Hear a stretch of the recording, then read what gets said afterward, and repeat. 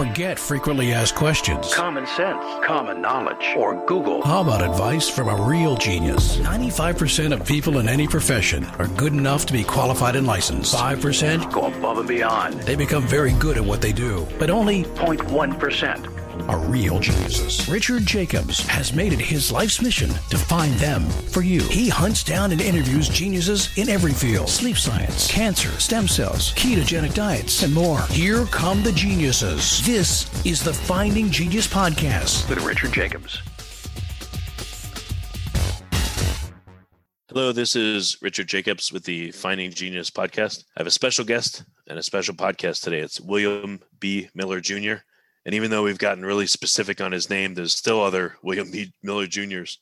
He's in Arizona. He was a radiologist for, I guess, approximately 30 years. And he went through an evolution himself, and now he's an evolutionary biologist. He's become a friend, and I've asked him hundreds and hundreds of questions about various aspects of science and biology, and he's tolerated them and answered them. I wanted to have him today because one of his papers that he submitted and was approved by Progress in Biophysics and Molecular Biology, I understand it. It took me many reads and many conversations to understand it. The ideas in it, I think, are incredibly important for all of science in general. And I say that from my perspective of having interviewed 2,600 people in the past 4 years. So I want to go through the paper with Bill and have him explain the background of it. And it's so dense, the information, and new, that we're probably going to just go through the abstract and define everything in it. But anyone that wants to read the paper, or at least get an idea of it, I think this will help. So Bill, thanks for coming. How you doing? It's a privilege. Thank you for having me on. I want to assure your listeners that although I may have undergone a personal evolution, I still only have 2 legs and 2 arms. I haven't changed that much yet. Excellent. So the paper, we'll start with the name. It's called Cellular Cenomic Measurements in Cognition-Based Evolution. So just to define some terms, what is a cenome?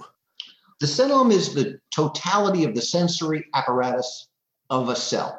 But even that's awfully complicated to say it and to have people understand it that are unfamiliar with all the background that goes into knowing what that exactly means. So let's explicitly talk about what this paper is about. And putting it in the most familiar terms, this paper is about the concept that it's not your father's evolution. This paper is meant to explain an entirely new way of looking at biology and its evolution. And what the paper is mostly concerned with is the concept called cognition-based evolution. And I'm going to explain what that means. And for the sake of a better understanding it together, let's just talk for a minute about what has been believed, so that we can contrast it with where biology has to go in order to make progress in understanding its evolutionary history. Okay. So almost everyone that's listening will know a little bit about Darwin. And let's not mistake the fact that although I'm going to talk about the limits of natural selection, Darwin was a brilliant man, and he is a most important scientific figure. So though I'm going to talk about the reasons that we should no longer consider neo-Darwinism and certain tenets of Darwinism as primary, I don't want anyone that's listening to imagine that I have anything but the greatest regard for Darwin as a scientist, but for a reason that most of the listeners won't anticipate. Darwin is known for multiple specific aspects in biology, but the major ones, the sturdy pillars that he came up with, was linking the concept of variation to the concept of natural selection. So most people know about natural selection. So if you ask people, well, what does that mean? They're going to say, oh, that's survival of the fittest. And more or less, that's pretty accurate. But Darwin didn't come up with natural selection. That was an idea that was floating around before Darwin. Even his grandfather knew a little bit about it. An arborist, a botanist named Patrick Matthews, about 30 years prior, had published in a magazine, and Darwin was familiar with the work, that the concept of natural selection. And it was framed in its proper perspective. And so did Wallace, the great biologist in the South Seas.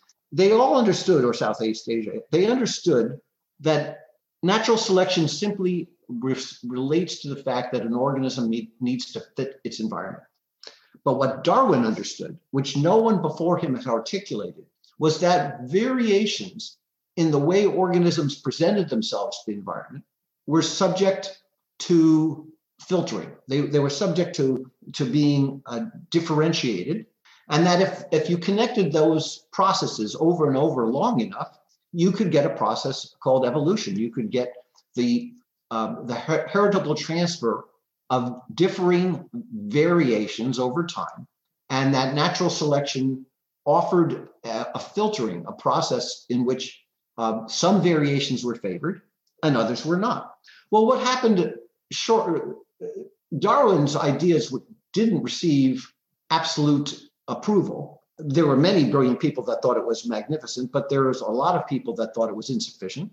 And Darwin's theories went into a bit of a decline for about 50 years. But when genetics really became better understood in the 1950s, the real impetus for the Darwinism going forward was the marriage of genetic studies with natural selection. The idea was, and this is what neo-Darwinism is. And this is where the majority of evolution stands right now. Evolution is due to random genetic variations that are judged, as it were, by natural selection. And there are some substantial problems with this that we're going to talk about, and we'll talk about a distinct alternative to this. And the primary reason for the alternative is Darwin is correct about variations, but the source of variations that occur in biology are not random genetic ones. So in your abstract, the first 5 words say all living entities are cognitive. So Yes. let's just discuss that in relation to what you've just said. Right, exactly. Thank you.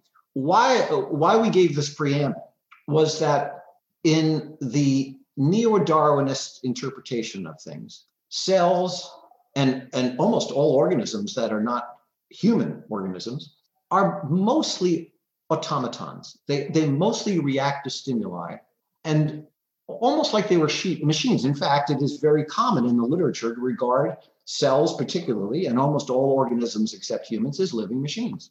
The difference, the first line of the abstract addresses the essence of the difference between cognition-based evolution and neo-Darwinism.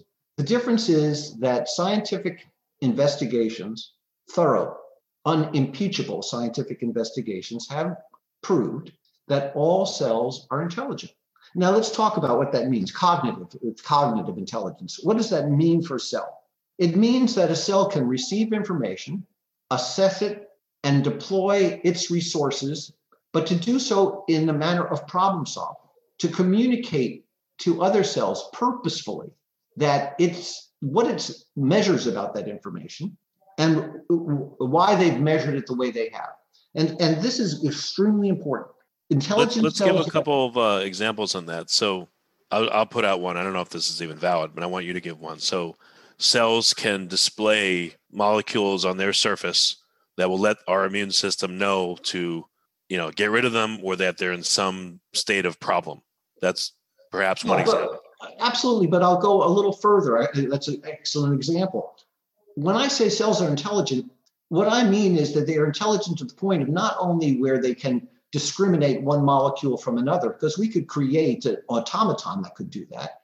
No, I'm talking about sheer intelligence, impressive intelligence, like the ability to solve a maze, the ability to remember, to have memory, the ability, for example, to collectively work together to understand very subtle differences in chemotactic gradients. These are all signs of intelligence. There's another sign of cognition in cells. Cells work together. They don't just work together haphazardly. Throughout the very beginning of evolution, cells have worked together in a consistent set of patterns. They collaborate, they cooperate, they're codependent, and they are competitive. But all of those work together from the very beginning of life. So why do I say that? Well, we know that the Earth formed about 4.1 billion years ago. And there's very good evidence that life began rather quickly, about 3.8 billion years ago. But here's the important thing, Rich. That life that we're able to define is based on fossil evidence. And let's not forget, cells don't generally leave fossils. The only way they can leave a fossil is if they come together in a community, and these are called stromatolites. These are microbial mats. What they represent are the living proof that cells self-organize into complex communities. But here's further. They self-organize into complex communities from the very first evidence that we have any life at all. In other words, it's the ground state of the living circumstance is intelligent cells measure information.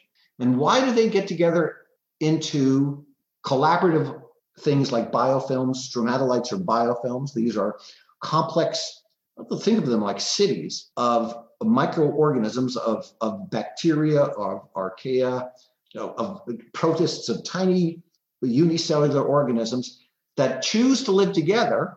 And the question is, why have they chosen to live together since the dawn of life? Why not just live separately? Why do we have cells that stay together that are small rather than simply huge cells? I mean, we could think of a biological system in which there are only scattered huge cells, but it's not that way. But there's a good reason why, because all cells are intelligent. Intelligence is the ability to assess information. It's the ability to assess information to solve problems, which is called adaptation. So Stephen Hawking had a great definition of intelligence. Intelligence is the ability to adapt. And that's what cells do. But they can only adapt because they are able to intelligently assess environmental stresses and determine their best way to meet them. Well, how do cells meet them? They form collaborative associations since the dawn of life. And why do they form those associations? They form it because, and this is a very important issue for intelligent cells, part of their intelligence is knowing that the information that they have is imperfect. So you and I go through our lives, we know that the information we have is imperfect. And we look at animals on the savannah and they see threats or not, they're not sure about what things are. We know that they see as information as imperfect. So do our cells. Every single thing that we can see with our eyes is a complex multicellular organism. So even our cells know that information is imperfect. And that's very important because if information was perfect, it wouldn't need to be measured. But information is ambiguous, it is uncertain. So it does have to be measured by a cell to assess whether or not to deploy its scarce resources to maintain itself. You gave me this example a while ago. If I look at the moon, my brain can say, okay, it's not just a flat 2D thing, it's a 3D object. There's stuff behind it that I can't see, but it is there. Right. Well, I think that's a perfect example. We could imagine, in fact, we have that in our own political system. All of us are getting the same, more or less, I mean, if you look at populations, getting the same inputs of sources of information, but we each evaluate them very differently. We have differences in assessing whether a temperature is a threat to us or not. Some people think certain ambient temperatures are great. Others regard them as uncomfortable. It's that we tend to call that simple preference, but it is ambiguous information. It is information that can be judged. It can be looked at from different sides. There's no absoluteness to information. It's the same way for a cell that it is for us. And so a cell wants to improve the quality of the information that it can get because it wants to be as efficient as it can be to maintain its own state of preference. And therefore, it will collaborate with other cells to help measure it. It's the wisdom of crowds. This is why I want to micro each thing you're saying, because to you, it's conversant and comfortable and all that. But I just remember going through this with you, and it took a long time. Like, for instance, when you say cells are intelligent, I can feel a lot of my past guests blanching and saying, what do you mean they're intelligent? They're not intelligent. They're just automatons. And so, we probably need to say, well, they're intelligent in their own way. It may be totally alien to you as a human that a cell can be intelligent, but they are. So that's one, it's an over, I guess maybe you could say we're over talking it, but I think that's important in this conversation. If you like this podcast, please click the link in the description to subscribe and review us on iTunes. No, I think you're exactly right. I think, one of the problems that you have when you're very familiar with the topic is it becomes so clear cut that you can't remember that it's complicated. I remember taking a physics class, which is certainly not my natural state. And the professor was a brilliant guy. And he was frustrated with the entire class because the Schrodinger equations for the electron K shells were obvious to him. I mean, who couldn't understand that? Well, how about all of us? None of us could. And so, no, I completely understand. But the difference, the way to look at intelligence, I think, and have people understand, is that automatons would have all cells would respond to the same stimulus in almost or exactly the same way. But that's not how it works in the human body or any cellular organism. Cells make discretionary decisions. Each cell, yes, of course they work together collaboratively so that we can function as large organisms. But each cell is its own individual unit. Each has what we term self-reference. It is an individual. And this is a very important aspect of cognition-based evolution because it isn't considered in neo-Darwinism. It's not an important point to them. And I'll give you further examples why it's important. Let's talk about ourselves as multicellular organisms. We are what are termed holobionts. So many of the listeners will know that each of us is a combination of our own cells, my Bill Miller cells, and my partner, and then everyone else that's listening does too, with trillions, maybe as many as 100 trillion other non-Bill Miller cells, microbes of all different varieties of bacteria, the streamophile, archaea, viruses, and all of them are working together in a common outcome, and each of them has its own self-identity. Each of them is working to protect itself and finds that it can do it best in the collaborative form. And that's how we can be this exquisite organism that we are, the combination of our own cells and this vast array of microbial cells. And the reason that I'm emphasizing it is it would be easy for your listeners to imagine, well, I got 100 trillion hangers on. They're not hurting me or they're just hanging around. But that's not the way we actually work. We have found out in the last couple of decades that our partnership with these microbes is absolutely essential. They form very vital parts of our metabolism, our physiology. They are the first line of defense against those microbes that seek to harm us, the pathogenic microbes. They are with us from the moment of, even in the fetal stage, either directly from the womb or from the influence of the maternal metabolism, which is itself influenced by these microbes. They affect our development. Our developmental stages are, in fact, in part due to the microbial, their own calendar. Our immune system develops in concert. We co-develop with them. We've co-developed over evolutionary time with them. And so we cannot be separated from them without harm. And all of them have their own form of intelligence, and all of them are acting together to make us what we are. Yeah, so again, I know I'm pressing you for details, but an example. So what's an example of biological ambiguous information that tells you a microbe or a cell has a sense of self and is evaluating something that's not clear cut? Here's an example. When a mother's breastfeeding, it would be natural to assume that the purpose of breastfeeding is exclusively to feed the infant.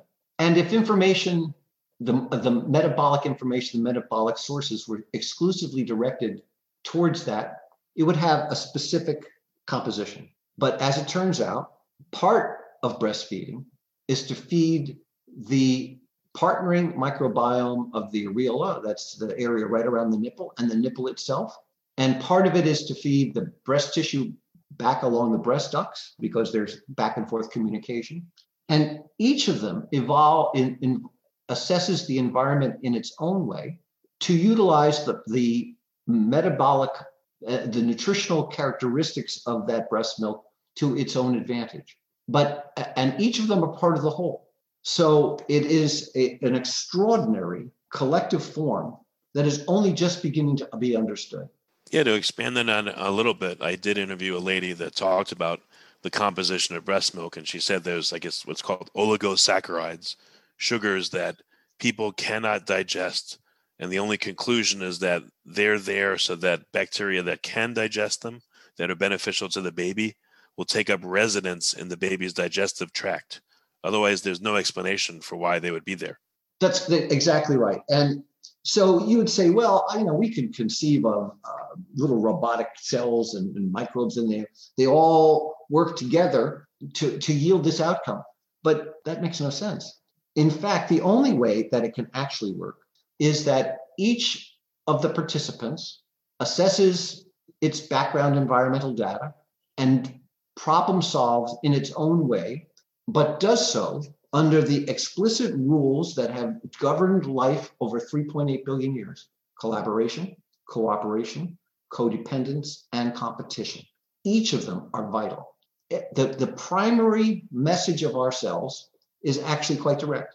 You serve yourself best when you're in service to others. This is a major difference between neo-Darwinism and cognition-based evolution. The interchange, the cell-cell communication that is going on all the time that enables us to sustain our lives is each cell being in service to others.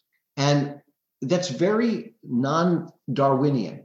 The concept that you will read if you read the literature on Darwinism is always about selection pressures. It's always about natural selection. It's always about competition. Yes, there is, of course, this competition. We see it in our own lives. But in order to have competition, there has to be a drive to win, and for what purpose? And winning means I win. Competition doesn't mean you win. It means I win. That's why we always take a slice that pleases us. So let me give a quick example. So I've emphasized over and over already that what is the most important aspects of biology? I've talked about cooperation, collaboration, codependence, competition, which is mutualized. And you'd say, oh, okay, well, I'll tell you what, let's go to the Serengeti and tell me all about it. When the cheetah gets the gazelle, tell me all about the collaboration. You're only seeing the very tip of the process. What about all of the trillions of cells that are cooperating in the cheetah to allow it to do its job, all operating under the explicit terms that I just mentioned, and for the gazelle? And if you look at the dynamics of the entire ecology, you will see that it's even in that instance of the competition, all sorts of things are occurring that are also collaborations. For example, when the cheetah is eating the gazelle, it is going to metabolize those cells, and it's going to be dropping them on the savanna, and that's going to fertilize the savanna. And other animals are going to chew on the bones, and so on, and insects are going to have their day. And you end up with a system that can't be understood under simplistic notions of merely nature red in tooth and claw. The funny example of, if you're pregnant, you're eating for 2, but if you're an organism, you're eating for 2 trillion. Yeah, no, actually, here's we talk about the ambiguity of information and how different cells see it differently. So here's a fact about how we as holobionts, this exquisite combination of our own cells and partnering microbiomes, when we're eating, we naturally assume that we determine when we're full. But that's not correct. We do, to some degree, determine when we're full because we have free will and so on. But when you look at the actual dynamics in the stomach, and this is experiments that have been performed in France, they're very good ones, you will find out that there is a biphasic response of bacteria in the stomach and the duodenum. The duodenum is that part of the intestine that connects to the stomach. This has its own population. This has its own localized microbiome. And when we start to eat, those microbes, which have already signaled you to be hungry because their population has dwindled, they've stopped their reproductive cycle. And remember, the reproductive cycle of microbes can be measured in minutes, hours. And it's not like humans, which is years or months or days. So you're hungry in part because they're hungry. You start to eat, and as they metabolize, because you fed them, you're giving them food, that they can break down that food and utilize it. They switch up a certain set of peptides that they give off. And those peptides go to the stomach lining, and they go through the neuroenteric system, the vast number of nerves that connect the gut to the brain. And it sends off signals to your brain, and it starts to tell you that you're full. So getting full is not just your stomach getting filled with food and bigger. It's really a combination of your microbes feeling sated, feeling as though they've had enough, and they signal you that it's okay. So one of the ways for people to figure out how to control how much they eat is to simply say to themselves, well, I'll tell you what, before I have that piece of pie, I'll wait 20 minutes. Because we already know that 20 minutes later, a lot of the times you're no longer really that hungry. It's all about giving your microbes time to send their signals to your brain. It's complicated.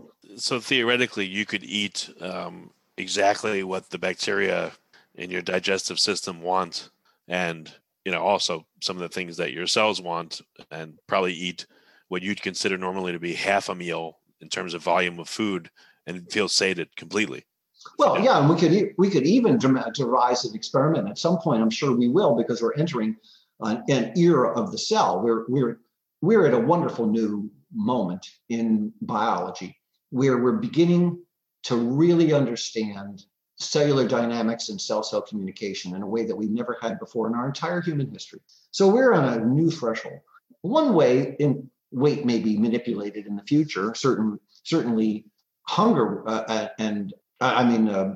weight control will be almost certainly affected by it, will be a set of probiotics that you will take either on a daily basis or perhaps just prior to a meal, in which you will be artificially zooming up the microbial count in your stomach to make you feel full. Someday, this will not be science fiction, because we already know from certain research studies that probiotics, especially in adolescents, are pretty useful in weight reduction.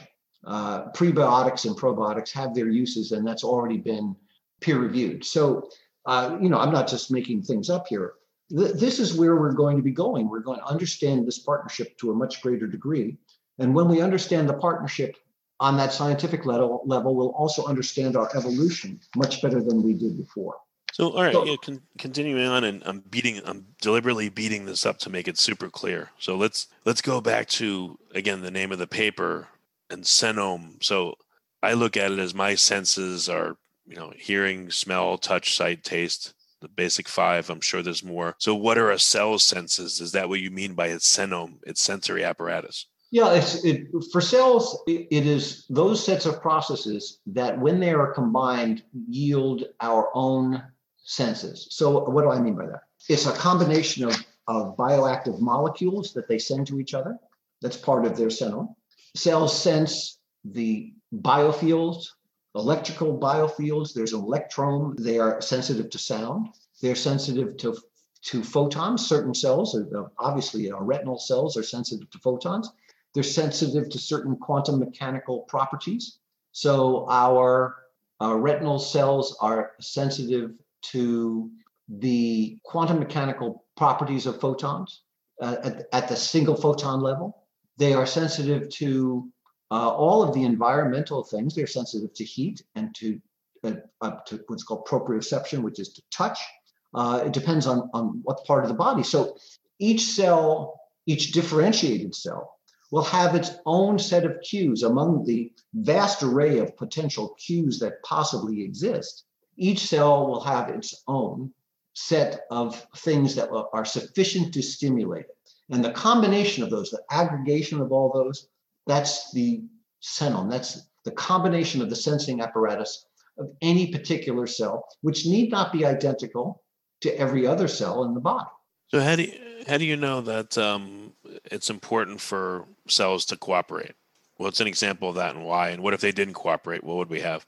Well, you wouldn't have us. You wouldn't have any biofilms. So we know, for example, An excellent example are biofilms.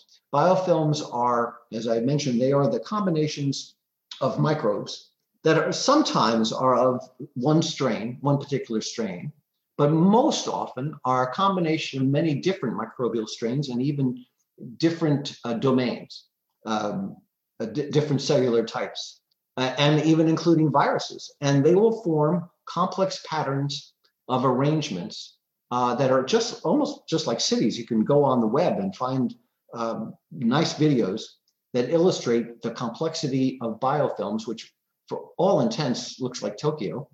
And they are able to utilize resources and measure the environment better collectively than they can apart. The fact is, the example of multicellularity, of cells working together to measure together, is everything.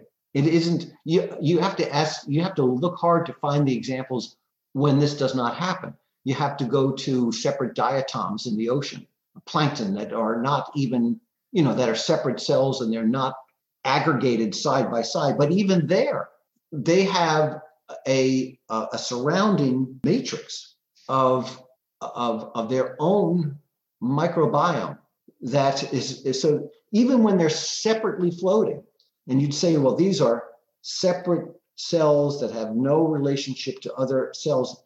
It's very rarely that case. They're called freestanding, but they're not really free. They are still getting information, measuring information collectively with others that are close by. If something's called a single-celled organism, do you think that's a misnomer? Do you think that hides what it really is? No, I think it's a useful thing to think about, because the cell is the unit of intelligence, the unit of self-reference. It is simply correct that single cells can stay alive just as a single cell. So it is a valid, separate living form.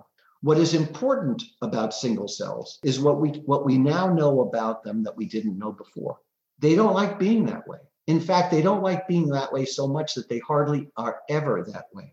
And from that observation alone, we have to devise an entirely different evolutionary narrative, because we have to answer, why is multicellularity the dominant living form? And the answer is because intelligent cells measure, and they measure better together than apart. What are they measuring? Information.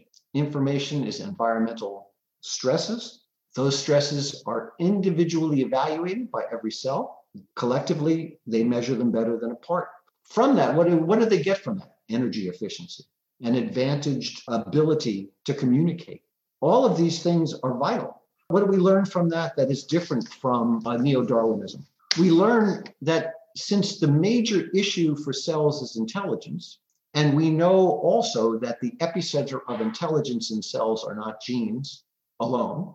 In other words, it takes every aspect of the cell for the cell to be an intelligent unit. It means that genes are tools. So in Darwinism, genes determine outcomes because genetic frequency determines the forms that we'll see. In cognition-based evolution, genes are tools of cells that need to measure information properly. And when they can measure information together collectively, that's engineering.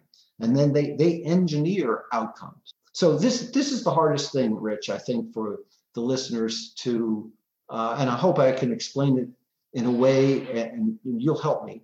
We start from a new plateau, a new starting position, which is intelligent cell. All cells are intelligent. Because they're intelligent, their intelligence is defined by the fact that they can measure information. What this means is they are able to combine those measurements in the collective form. And when they do that, that's engineering. So when humans want to build a city, you have each individual human is individually intelligent. Each problem solves according to its abilities. And then humans together collaborate, cooperate, codependent, and they compete and they build a city. Well, let's give an example of, humans are going to put up a new building on the corner. What are the elements that they need? And let's mirror that in cells. The overlap is nearly explicit. You'd get a group of humans together and they communicate. They would assess information. It could be a plan. They would assess it. They would communicate between themselves. They would encounter problems and problem solve together. And then they would produce a form, a building. This is precisely what cells do in their own way. Cells are not intelligent in the way we are. They don't look at problems in the way we do. It's almost as if we're talking about an alien form of life. It is a different form of intelligence, just as I would say, pretend to think like a bat. Well, you'd say, you can't think like a bat. I mean, bats think like bats. Exactly right. There's no way for a human to imagine what a bat thinks, but there's no question that bats think. Well, let's bring it to back to the engineering example. Here's what I'm going to ask you. So on one picture in my mind is a bunch of little guys in hard hats building a building. And the other picture is a bunch of, cells. I'll put, hard hats on them too. And they're building a liver. Both need a blueprint. Both need a common language that the blueprint would be written or diagrammed in. And both need to be able to understand the blueprint and execute it and engineer. So is that enough in the comparison, or is there more to it? And what does that suggest to you? I mean, it's your example, by the way, but what does that suggest by saying that? Well, I thank you for leading me where I wanted to go anyway, but it's a particularly good introduction. You've pointed out that there has to be a coordinating platform for humans to engineer successfully together. There has to be a common language. There has to be a way to have concordant measurements that make sense. I mean, as simple as we're all going to use the foot as the way that these plans, we're going to read them according to feet. We all agree. You couldn't build a building with some guys building according to feet and some guys building according to meters and some guys dreaming up their own, it's going to be, we're going to have a new measurement. That'll be what would be the equivalent of 12.14 centimeters. I mean, you just couldn't do that. You have to have a platform where the measurements can be resolved among all the players. And that exists. In this paper that you're talking about, there's a concept called N-space. It is too complicated to go through in this conversation. But let me just say that it is an important part of cognition-based evolution that we understand that there has to be an intermediate platform between the environment and the biological form. There has to be a place where all of the cells can coordinate their environmental experiences, measure them in some kind of a shared way to produce corresponding useful outputs instantaneously. It's not just a matter of them going back and forth nicely and over time, they argue it out and it's okay. No, it's instantaneous. And so that platform has to exist. And that platform has to be a very difficult concept, which is it has to be information itself. This is a very difficult aspect of biology because we in biology always want to think about things in very concrete biological terms. They have to be molecules or they have to be a measurable energy. But the problem about information is that it is not explicitly energy or physical in the way we tend to think of them, and yet it is both. When you see a computer, when you're out working on a computer, even what we're doing right now, information is being exchanged, and it's not, if you had to say, well, give me the form of this information, well, I can't give you a molecule that represents this information. But there's no question that we have an information platform. And yes, it's made up of connectors and computer components and so on, but there's more. There is more to it than that. And that's information space. And it's a very well-respected concept among scientists.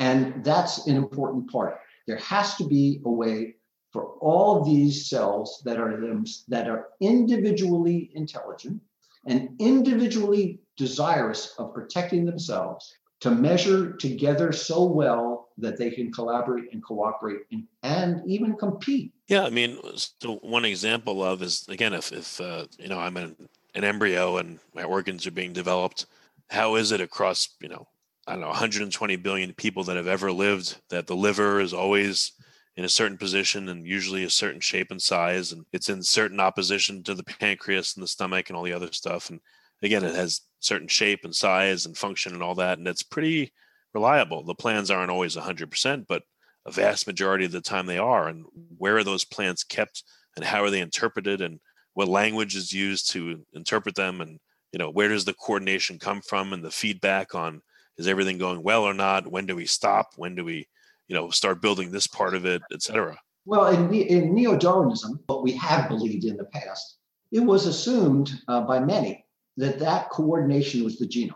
And the Human Genome Project, which was instituted almost a couple of decades ago now, had fulfilled its mission of successfully defining the human genome. And I must say, it's disappointed us, because what we thought we would find explicit answers to, we've only found renewed questions. So, for example, we thought that we would find specific genes that would control whether you're left-handed or right-handed.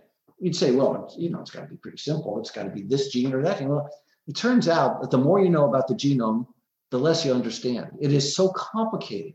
It is so overlapping. There isn't one gene for most things. It's almost always a consortium. Not only is it a consortium, it's a consortium that has liberties and constraints based on accessory aspects of genetic material that reside in the cellular compartments. It relates to protein populations and protein domains. The end result is we haven't been rewarded so far, and that doesn't mean we won't be in the future, but so far, the only thing we know for sure is the one-to-one correlation between traits, let's say eye color, and genes. We can't find that yet. Maybe it's there to be teased out in the future, but it isn't there. Certainly complex personality traits like schizophrenia or autism, no one can trace that genetically at this moment. But there's another important message, Rich, that I think the listeners should understand. Although it is imperative for us, our genome is imperative for us to be what we are, it isn't the thing that controls what we are. There's more to it than that. And there are a lot of theories out there about specialized developmental processes. So you'd say, well, all you need to do to understand why the liver's on one side and not on the other is it's all in the genes. It's all in the way the genes express themselves. Well, to a degree, that's true. But the problem is the genes don't control the delivery of that expression, not themselves. They are being controlled. And so now we need to understand what's controlling this basically genetic software that resides within a cell, so that you get the expression of proteins, the translation from RNA to proteins that is necessary for us to sustain ourselves. And there are lots of theories, whether some people think it's electrical fields and some have very complicated concepts of morphogenetic fields. My belief is that it lies within this information domain that we're talking about. I know it seems kind of squishy to say that there's a specialized concept of information that's neither quite energy and not quite biological, but a vital intermediary. But when you look at all of the data, it has to be there. It has to be there because cells require it to measure together in a concordant fashion. So at the moment, it's kind of a default understanding.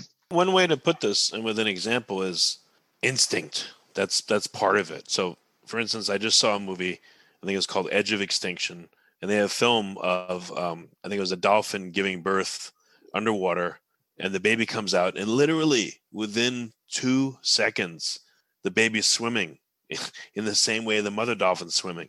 There's no way that anyone could have taught it to do that. Where is that knowledge contained? Where does it come from? Well, that's perfect. Perfect example. Here's what. In standard neo-Darwinism, the presumption would have been it's in the genes. In fact, I'm sure that's what they'd say tonight if we interviewed those people that are stalwarts for it. But it's not. It's not there. It's partly there, of course. I mean, obviously, you have to have a certain genetic componentry to yield certain forms. But that's because they are a memory system of the cell. They are tools of the cell. The cells are the formative agents, and the cells, I believe, have their own apparatus in addition to genes that help determine form. That's an important principle in cognition-based evolution. This is a memory that the cells would have to have about their external environment. How do they know they're in water? I'll compare it with a cow being born. A cow is born within seconds or maybe a minute or two, it's standing up and walking. Right. So the cells in it have to know the external environment, and that memory is carried through for both of these creatures, So that's perfect. We're talking about the cenome of a cell. We're saying that this cenome, this new concept, is the summation of the ability of a cell to assess its information in space, this concept of information space that I'm talking about. That's the common platform for all the cells to react to water and instantly know that we've got to go into action in this way based on the memory component of the information space that we're talking about, and react to the environment in this manner instantaneously. Again, it would be so easy to say, well, it's all in the genes, but scientific information doesn't show it's there. And maybe and the responses prove it, and it's not provable at all. Well, who knows what we'll find out in the future, but at the moment, in order to capture just what you're talking about, in order to understand it, we need to have this rethinking about what we are biologically. We are not automatons. We are constellations of not thinking cells, of cells that have a limited form of intelligence sufficient to maintain their self-identity, to maintain their integrity. In order to best maintain their integrity, they work together with other cells. This imperative is so important that it has been true since the moment life began, as we can ourselves measure it. The reason that where cells work together is because the context of the living circumstance is doubt. All life is doubt. All information is doubtful. Each person evaluates information in their own idiosyncratic way. We know that in our own lives. Yes, of course, most of us react to many things identically. But how many times do you see someone else do something crazy? That's their reaction to ambiguous information. It's great to jump off this cliff. I can't wait to do it. Well, there would be no divorce. Yeah, I mean, it's just every single. So information is ambiguous in its context. The privilege of biology is that it is a measuring apparatus. Cells are measuring instruments, and this is important. Two other things. Cells are measuring instruments of information, and they measure information to problem solve. And what is problem solve? Prediction. Cells are prediction machines, not the machines. They're predictive entities. So are we. Every single decision we make is a predictive, whether we know it or not. We are default predicting our next course of action, whether we consciously think about it or not. That's what we're doing all the time. And why is this so important? And I should emphasize that I'm saying that the privilege of biology is measurement. It's important to note that communication among cells is the lifeblood of the living circumstance. Cell-cell communication is the means by which all these cells can collaborate and cooperate and do the things I'm talking about. When they do that together, they're engineering. When they engineer, they produce phenotype, which is like arms and legs and eyes and livers. And the history of that on this planet is evolution. So what does this reduce to? What does this mean? It really means that cognition-based evolution suggests that we stop looking at evolution as simply a story of natural selection, acting on cells that just are automatically responding to stimuli, and we start thinking about it as information management. Intelligent cells measure when they work together. That's information management, problem solving, and prediction. And these are the vital differences between natural selection and Darwinism as it has been perceived and what it needs to become. This doesn't mean that natural selection doesn't exist. Of course it does. But what is natural selection? Let's talk about that for a minute before we go. Okay. So all through neo-Darwinian literature, selection is looked on as a force. Selection pressure determines what this will happen and what that will happen. And we see this term positive selection pressure. It explains everything. In fact, it is the non-thinking way of approaching evolution. There is selection. There is, of course, selection. And what was being selected? In an information management system, what is being selected is the measuring capacity of cells. their information management strategies are being selected. I want to give people as complete as possible the ability to read this paper. That's what I want to do with this interview. So there's 2 things left that I want to ask you. Okay. There's 2 sentences in here. So here it is. I'll take the last one of the abstract, and then there's one other. So the last sentence talks about, continuous self-referential cellular measurement. So we understand cells measure. Self-referential cellular measurement means the cell is measuring, and it's measuring for its own purposes, or it's measuring in reference to its condition versus the environment. But you talk about the perpetual defense of individual or cellular self-identities. What does that mean? Why is there a defense of self, and what does that mean?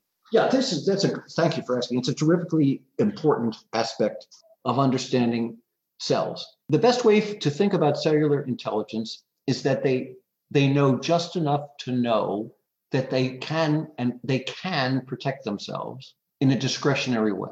So what do I mean by that? I mean that they're not robots, that they can assess information and make living choices. What are they trying? When I say they're trying to protect self-identity, within the context of a cell, it means they're trying to protect what's called their homeostatic moment, their homeostatic level. And what that means, think of it more or less as being in a cellular equilibrium. I mean, just imagine that a cell is just like you. And when everything is right for you, you've had the perfect glass of wine, whatever it is that satisfies you, you're just in the zone. It's good. Life is good. I'm in the zone. Well, cells and we're not alike in the sense that cells are thinking at all the way we do. But the sense of a preferential state, which you and I know exists for every single person. I mean, that's why we drink. That's why we smoke. That's why we take drugs. That's why we have sex. That's why we do everything. Cells have their own state of preference. It's called homeostasis. What does it mean for cell? Well, it probably means the proper set of gradients and the proper electrodynamic inputs, the proper position for itself vis-a-vis physically in a mechanical transductive manner vis-a-vis other cells. Cells experience pressure. Cells experience the contact of other cells. These are important things. It may mean the amount of nutrition. It means their own state of nutritional satisfaction, their own metabolism. Every cell has its own metabolism. So when we talk about self-integrity, we're talking about the cells, a simple biological plan. All cells are self-referential, meaning that they have a sense of individual discretionary preference, and they seek to defend that. And importantly, the single best way they can defend that, because of their need to measure in precise information, is in the collective form, which precisely explains why multicellularity exists and is absolutely predominant on this planet. So, again, to reduce it, it's one thing if I measure and because I'm measuring ambiguous things, I may be right, I may not. But if myself and 10 other people measure, if I say, hey, Bill, take a look at this, and, so-and-so, take a look at this, everyone looks at the same thing, even though they'll all measure it a bit differently, we'll still get a better outcome. And Let me offer a very good example from my point of view. I mean, how many TV shows do you see in which, I don't even know which show is which, but take a circumstance where you've got the contestant and the host, and they've got to choose among 3 doors. Or they have to choose a multiple choice question in order to go on to the next round or get a prize. What do they often do? They'll turn to the audience. How often do they do that? Almost all the time. Yeah, every once in a while, someone's very cocky and self-confident, and they'll rush to do it. But you can hear it on the radio. You can see it on TV every day. The ambiguity of information. Which door do I choose? Some people are certain. Other people are certain it's the other door. Again, what is the solution that is as common as dirt among humans? Collective assessment, the wisdom of crowds. So we see it in our own lives all the time.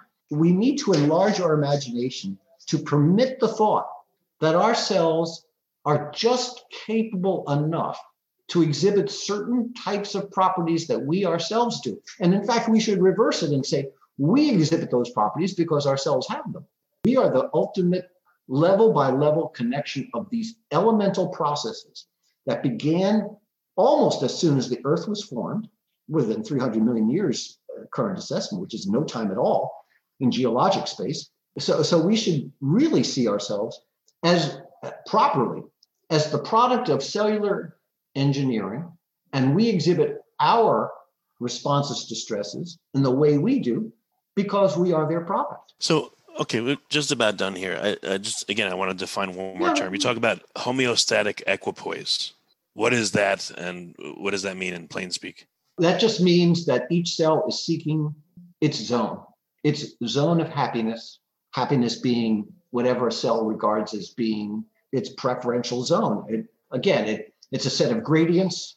It's a certain molecular concentration. It's a certain position with an electrodynamic field. It is whatever it is for cell, and it'll be different for one cell to another. How does the cell assess the information so that it can get to that state? Through its cell. Okay. Well, very good. So the last thing I want to do, if you could just bear it, is I want to read the title. I want to read the title now, and I want to read the abstract. And for the listeners, if we've done our job right, you'll understand a lot of this, and it'll entice you to read the paper and at least understand it. So title is Cellular Sonomic Measurements in Cognition-Based Evolution. And here's the abstract. It's just one paragraph. All living entities are cognitive and dependent on ambiguous information. Any assessment of that imprecision is necessarily a measuring function.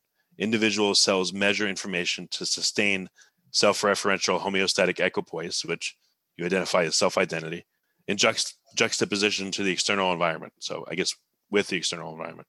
The validity of that information is improved by collective assessment. And the reception of cellular information, it obliges, you put it in a fancy way, thermodynamic reactions that initiate a self-reinforcing work channel. I guess we could probably answer what that means, but we'll get to it. This expresses as natural cellular engineering and niche constructions, which become the complex interrelated tissue ecologies of holobions like ourselves. Multicellularity is collaborative cellular information management, as we talked about, directed towards the optimization of information quality through its collective measured assessment. So again, we've talked about this. Last sentence. Biology and its evolution can now be reframed as the continuous process of self-referential cellular measurement in the perpetual defense of individual cellular self-identities through the collective form. So if you were to just plain speak, like super, super, super low level, just to restate the abstract, how would you restate it? Intelligent cells measure. They measure better together than apart. Because they can measure, they can engineer and communicate. We are their product. Okay. Well, that's excellent. So yeah, this is an experiment for me to do this, but again, it's only because these ideas I think are incredibly important for all of science. So I appreciate you coming on the interview. And is there anything else that we should cover? We've hinted at what's called end space, which will be another call at some point in the future. It's another concept, but do you feel like we've covered the concepts in this paper in a layman's type way or explicative way? Well, there'll be one other thing. The point of cells is to maintain a state of preference. But let me just explain that one little bit further as our final thing. What is actually the state of preference? The state of preference is when it is in concert with the environment. It's in equilibrium with the environment. It's not stressed. It's in equilibrium with that environment. And so what does that actually mean for a cell? It means, according to cells are extremely complicated. They're not simple in the slightest. They're extraordinarily crowded, active, and complex. What this means is that the cell's job is to continually internalize the environment. Internalization of the environment is what adaptation means. In other words, when you think of an organism doing this or that to adapt to the environmental stress, what it really is doing is grasping the environment and bringing it inside. And it expresses itself in biological form. I know this is a weird thought, and that's why it's best to leave for last. But that's us on this planet. That's evolution in action, is always trying to internalize the environment. So natural selection is making sure, is judging whether the cell has measured the environment correctly to internalize it. So what you realize by what I'm trying to express is that we're not simply on the planet. We're not just within the environment. We are the environment. We are of the environment. We are the product of this continuous internalization. So we see ourselves as occupying the environment. I'm telling the listeners, no, let's go further together. Explore this tough concept. You are the environment. You are the product of billions of years of the consistent internalization of this planet, and you are part of it. It's not a spiritual thing, but you are part of it in a deeply scientific, biological way. Excellent. All right. Well, Bill, thanks again for coming and thank you. sharing your wisdom. I appreciate it. If you like this podcast, please click the link in the description to subscribe and review us on iTunes. You've been listening to the Finding Genius podcast with Richard Jacobs.